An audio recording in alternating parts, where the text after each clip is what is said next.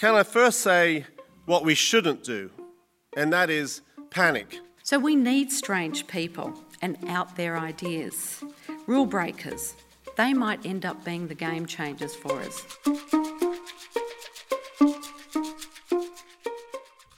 How do we fix journalism? That is the big question that hovers over every journalism conference. If you've been to a few, you might acquire an allergy to the very term future of journalism. But here we are in 2016, and the revenue part of journalism at least feels still very broken. So yeah, we need to talk about it. But do not fear. We at the Walkley Foundation are sensitive to your allergy and will only bring you the best stuff. I'm Kate Golden at the Walkleys, and you are listening to a special edition of Walkley Talks. Jackie Park and Peter Frey both spent time in the U.S. last year looking for hope for journalism. Jackie is CEO of the Walkleys. You know us, we support journalism in Australia. While Peter heads up the University of Technology Sydney Journalism School and is training up the next generation of Walkley Award-winning journos. They kicked off Storyology, our big journalism festival recently, with some really big picture thoughts. Here's Jackie.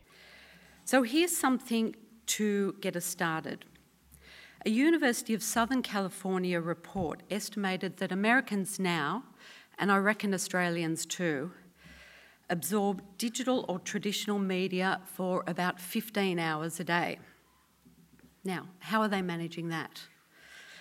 Well, by doing, I guess, two or three things at the same time. And the same report reckoned that people check their phones for updates about every 10 minutes.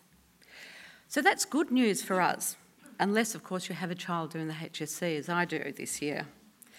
And it's good news because it tells us that there is an insatiable appetite for digital content. I just spent a year in the heart of Silicon Valley as a night fellow at Stanford University, and sometimes I felt like I was more living in the TV comedy series of the same name. You know, where unicorns roam the woods, where the richer you are, the smaller your car, and where every pickup line is like an elevator pitch. It's a world of startups and self-driving cars, of Tesla, Twitter and Tinder, of the big tech platforms that now dominate our mobile world. Yes, those platforms, Facebook, Apple, Google, Twitter, Snapchat, they've solved one problem for us though. They've made the mobile web better for journalism. But we've also lost a lot of control. And in that world, we need to remember one key truth, that we are the ones that have the power of telling the story. That means they need us just as we need them to deliver our work to big audiences and to help us monetise it. For them, to keep people coming back demands strong storytelling, the sort of storytelling that lies at the heart of journalism. But for sure, these platforms and the way we carry them in our pockets are changing everything. The shift to platforms and mobile is shaking us much, much more than the internet of web pages, blogs and email. And in all the chaos, we hardly know our industry anymore. Our craft has blown up. We can tell stories 140 characters at a time or in a series of GIFs. We can mash timelines onto maps, into video, into long form. And although there is the inevitable load of old tosh out there on the web, and our attention is splintered into smithereens, we're also seeing that the public is demanding truth. It's asserting its right to know, and it's sharing everything that can be shared. The power has long shifted to the audience, and we live and die at their discretion. But staying true to journalism lets us recognise that the technology is not the raison d'etre for trying new things. We're trying new things because these platforms have completely redefined our relationships to one another, to our community, to our world. And it's up to us to understand what is it that they're looking for. The digital world now calls for an entirely new set of assumptions, and that means incremental change won't cut it. Being in Techlandia gave me the opportunity to stare into the heart of the abyss, to find answers on how to fix our industry. Call it a spiritual quest, if you will. The executive summary: there is no answer. Yet, I'm here to tell you that I found something that may be even more useful. A process for finding answers. A path. And here's a spoiler alert. There is hope. And here's what I think is going to get us there. First, we have to get the journalism right. This means holding true to our fundamentals: ethics, fairness, truth-seeking. We must maintain our excellence and credibility. The Walkleys sit at the heart of that, and we're not going anywhere. In a post-fact world, as Peter Fray will talk about soon, in a time of Brexit and Trump, journalism is more important than ever. Context is crucial. But we have to experiment with everything, big time. We have to make things, and we have to be prepared to break them. We can start small, but we should think big. We have to find the innovations that revolutionise journalism. So, platforms powered by mobile have changed all our relationships. Fab. Let's see what we can do with that. We need to know and understand our audience, really. The best innovation comes from a deep understanding of what people need, and it's big on action, trying things, getting feedback and pivoting quickly, testing them in the market and reshaping again and again until we get it right. And right means what the audience wants. There's something else we can work with. Look at Vox's card stacks, quick dot point explainers on tough issues like the TPP. What do I want? I want to know what's going on without having to read a ton of stuff. And I want to sound smart at parties. Bingo. Or look at The Australian's brilliant 404 pages written by James Jeffrey. An error page transformed into a way to entertain and connect with the reader. Or, if you haven't already checked out the Quartz app, you should. It gives you news like a messaging app in conversational bubbles. The future is not zero-sum. We're all in this together, and we'll do better if we work together. One masthead's gain is not another broadcaster's loss. Luck and timing has a lot to do with it. It has a lot to do with what works, and we can look back on many failed experiments. But let's celebrate that they tried, and let's see what we can learn from it. Let's embrace diversity and encourage eccentricity. Male-empowered journalism shortchanges our communities, our creativity, and our craft. We need real diversity. And innovators, founders, are often strange people. Airbnb founders got their initial funding by selling $40 boxes of cereal, Obama O's, and Breakfast of Change. And the Y Combinator co-founder Paul Graham from Silicon Valley says one of the top traits he looks for in an entrepreneur for his supersized accelerator is naughtiness. He says they tend to have a piratical gleam in their eye. So we need strange people and out there ideas. Rule breakers. They might end up being the game changers for us. And we need to think like VCs. None of this matters if we can't get the money. We're remaking the business models as well as the journalism. Whatever it is, we need to take a page from the famously ruthless VCs of Silicon Valley, asking hard questions about revenue and scale and sustainability, investing in lots and lots of ideas and culling the ones that don't work. And finally, we need people to value journalism. To take some inspiration from Donald Trump in just this one moment, let's make journalism great again. Or maybe Hillary has it right. Journalism's always been great. Pick your favourite. Either way, We need to tune into what people value about journalism, and we need to turn it up and get them to cough up some support for it on a regular basis if possible, whether they're subscribers, members, donors or investors. So who's going to figure this out? You, me, all of us, because nobody else is going to do it for us. While the platforms need us, and mobile is a fabulous opportunity for us, it's journalists ourselves who have to take charge of our own evolution. I know many of you in this audience, and I believe in your ingenuity and your perseverance. For the Walkley Foundation, who we've been partnering with Google, we've learnt on our innovation grants, we plan to build this into a much more structured accelerator support program and potential fund for innovation, learning on what we've already done. If you want to get involved, get in touch. We don't know what to expect any more than you do of the future. But we'll be there as guides, as supporters, as fellow travellers on the journey.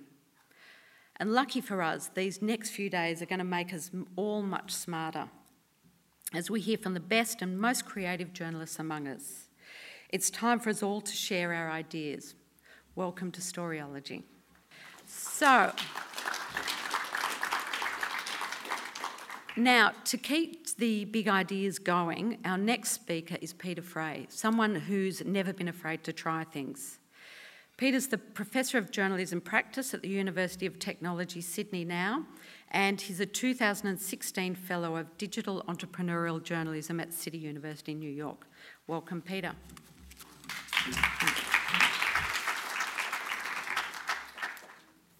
Hello, everyone. Welcome to Storyology. Great conference. Well done, the Walkleys.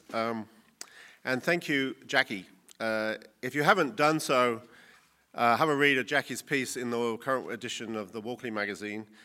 So she gave us a sort of a précis of it just then, but there's some fantastic and valuable insights inside that magazine piece, and not least of which is the idea that we, as an industry, need to develop and support a journalism incubator to test and grow out some of the new media businesses. The future of journalism in this country rests on the creation of 10, 20, 100 new media companies rather than in the handful of a few big ones. We need to develop an ecosystem of journalistic enterprises, often deep and narrow in focus, each with a clear idea of who their audience is, what it wants, and how it can be best served, and how that enterprise will make money. This future probably or largely sits in the intersection of media, technology, and business, and the road to that future will be littered with failures and heartaches, but worse things can happen. It is time we learnt from such failures and openly shared insights from them. Instead, sadly, we often take perverse pleasure in seeing our peers and colleagues fall down. We need to rethink how we as individuals and an industry operate. Remember silo thinking. Silo thinking used to be a charge labelled against so-called print recidivists who failed to fully embrace the shift to digital. That was really more of a cultural war brought on by a special breed of new media executives who thought that the only way to create new things was to tear down the old. That war is over. We now have an even bigger bunch of silos to break down. The barriers between journalists and their audience, between journalists and business, between journalists and technologists, between journalists and the platforms that distribute their work. You can't help but admire Facebook. It is an incredible business.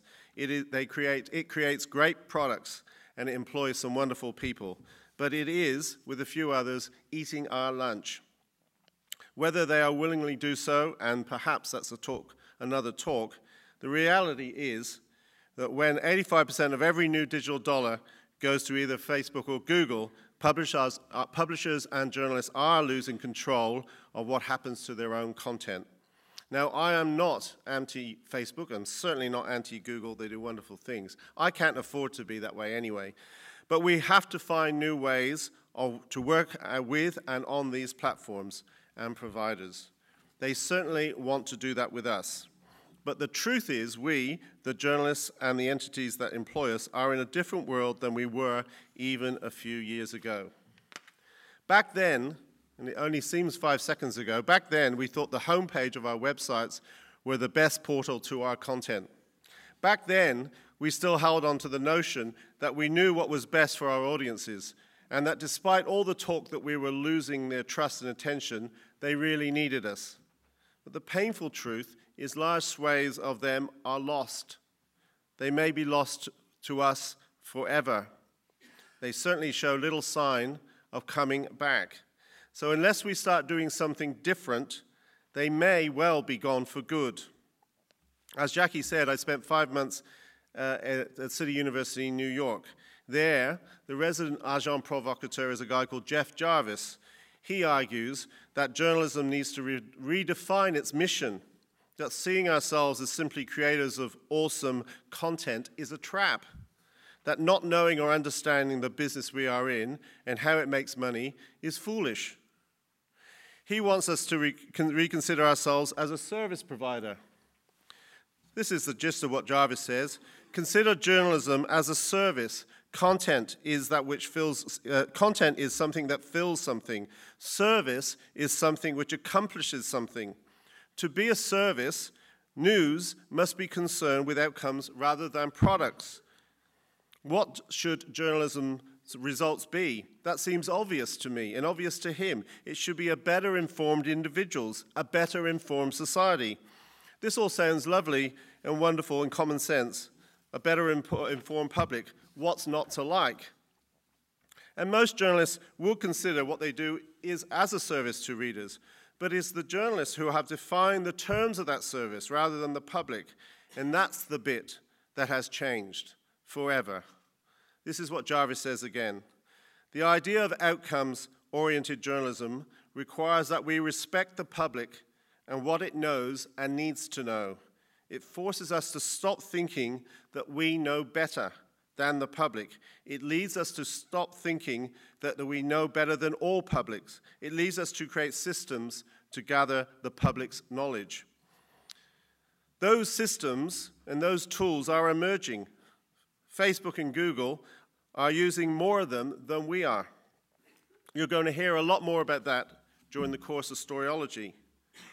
Tools to better understand and service our readers can't come soon enough if we want to continue to think of ourselves as purveyors of truths to the masses. In case you missed it, here's the latest truth index from the Global Communication, Trust Index from the Global Communication Edelman. And if I don't seem to have a clicker here.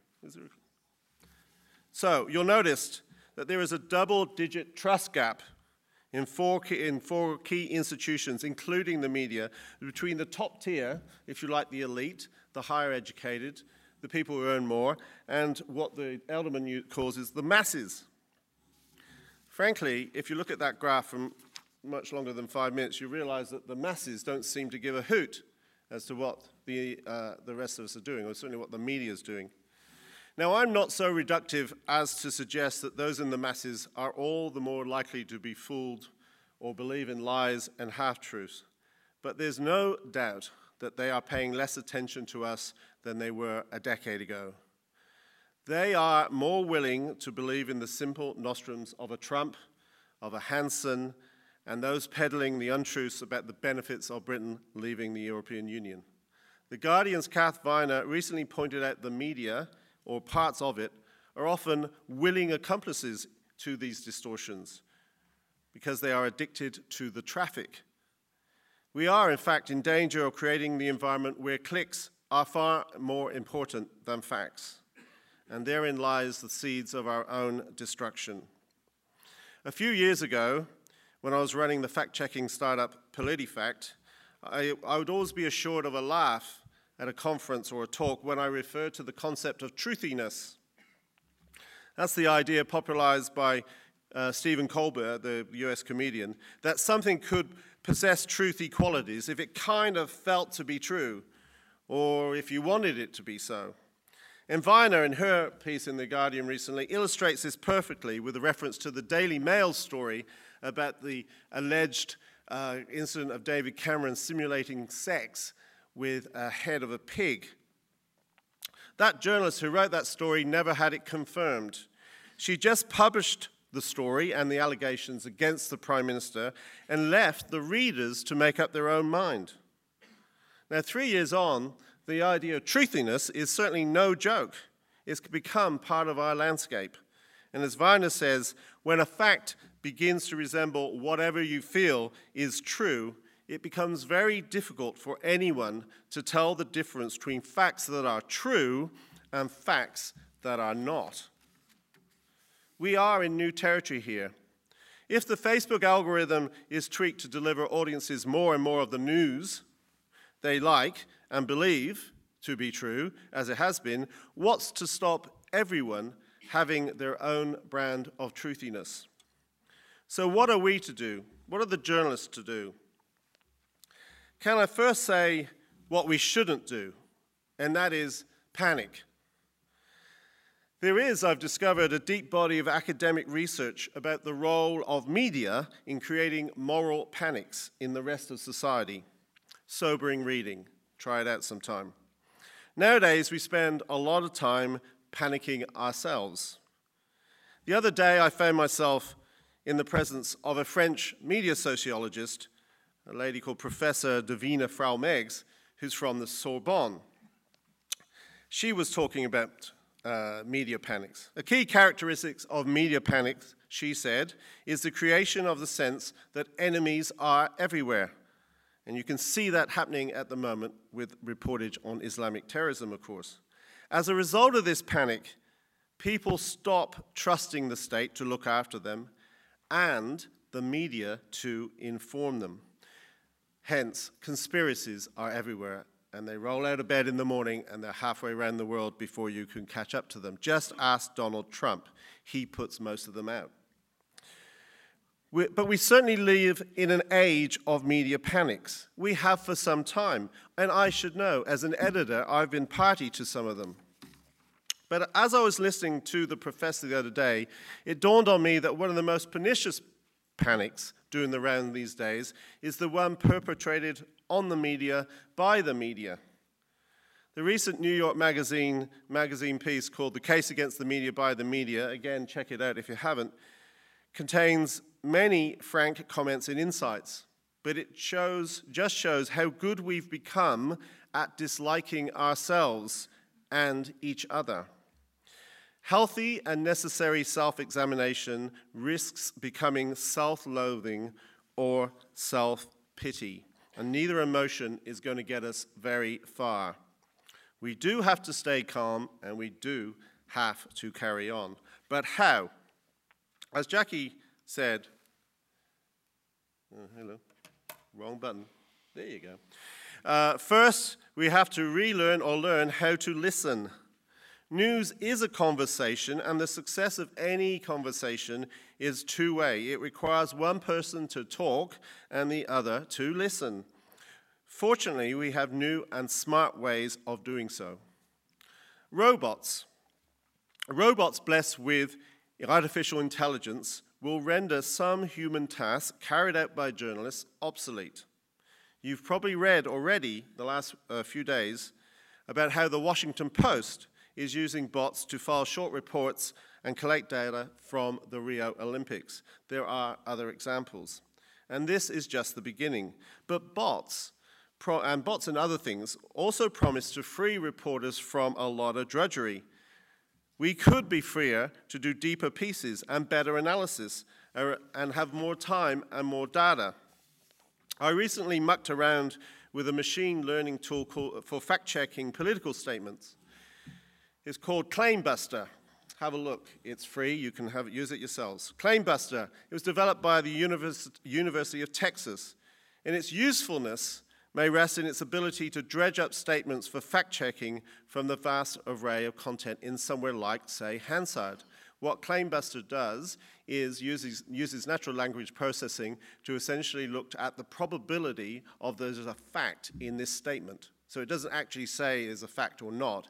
It just gives you a rating on what the possibility, analyzing the language, that there is a fact in that statement. Now, the point about ClaimBuster is it doesn't go to sleep. Journalists too tend to go to sleep. It could be used to search out check-worthy claims from Hansard or from other public forum at any times, night and day. In this way, I think smart machines could emerge as a value/bias-free mirror on the world we journalists set about creating. They may, in other words, help us restore trust. There is quite a lot of talk around these days about peak content. This is the idea that we are pushing out more stories than there are advertising dollars to support them. And there's certainly some truth in that. But we haven't reached peak journalism. City University, New York recently put out a report on what it called the new superpowers of journalism, based on interviews with about 39 key employers, both old and new media. They were the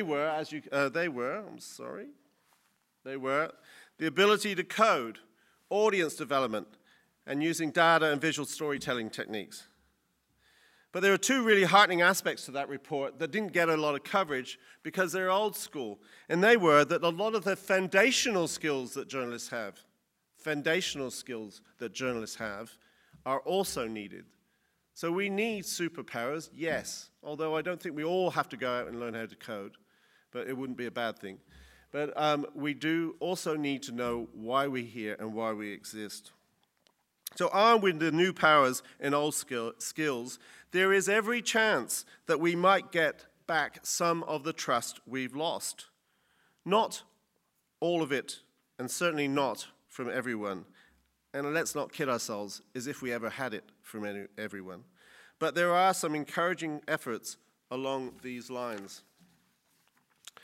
In the US, I was fortunate to be involved in the Trust Project.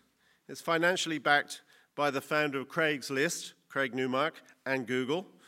And the project's first task has been to use audience-centered design, something along what Jackie talked about, to simply ask people what they want from the news media and how they get it. And if they don't trust it, what could help them to do so? Most of what they said is summarized in these few words: accuracy, fairness, openness, transparency, and independence. And much of it sounds like common sense to us, but it isn't to many of the people in our audiences. To them, we are often opaque, obscure, possibly corrupt. Audience spoken to by the Trust Project want to see fact-checking. They want to know about the author and why they did that story. They want references and citations. They want to be, in other words, on the inside, not on the out. And the real good news is that it is far easier to do these things now than ever before. The bad news is that we often have to prove the business case to our employers to do so, or start doing it ourselves. And I'm more than ever convinced that we have been largely negligent in not learning the business of our business, and that we can't afford to let that happen again. And that is why in the new Masters of Journalism at UTS, it will include a course in entrepreneurial journalism, and it will include stuff about data, and it will include stuff about audience development, and it will include stuff about computational journalism. And that is also why another UTS project is to look at launching a Center for Media Transition that will in part look at new business models, look at the things that work, look at the things that don't, and look at the policy conditions and settings around that we need. I urged us against panic, but I do not think we should fall silent, not for a minute. Another way we can ensure our collective futures is to stand up for the fundamentals of what makes journalism special and different, vital and important, and against the various means that individuals in other bodies are using to curb those very things.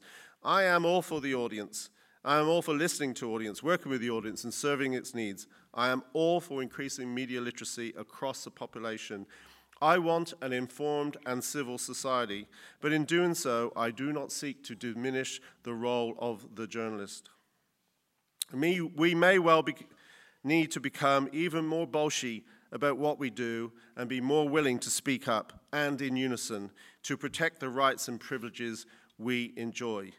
And we will need to find new ways and new avenues to call out the bullshit and the lies put out in the public space by the people and groups who have a vested interest in exploiting this post-fact world. With the rights we enjoy come responsibilities. Despite the mess we are in, or even because of the mess we are in, we need to constantly exercise both. I thank you very much for listening. To hear more from the Walkley Foundation year-round, subscribe to the Walkley Talks podcast on iTunes or SoundCloud or Stitcher, or go to walkleys.com where you can find a playlist of all the best stuff from Storyology. If you like this, rate us on iTunes or chuck us a few dollars at walkleys.com/donate to help us keep doing it. Subscribe to the Walkley newsletter at walkleys.com/subscribe. This podcast is produced by me, Kate Golden, for the Walkley Foundation, with help from the 2 SER studios in Sydney, Australia. Catch you next time.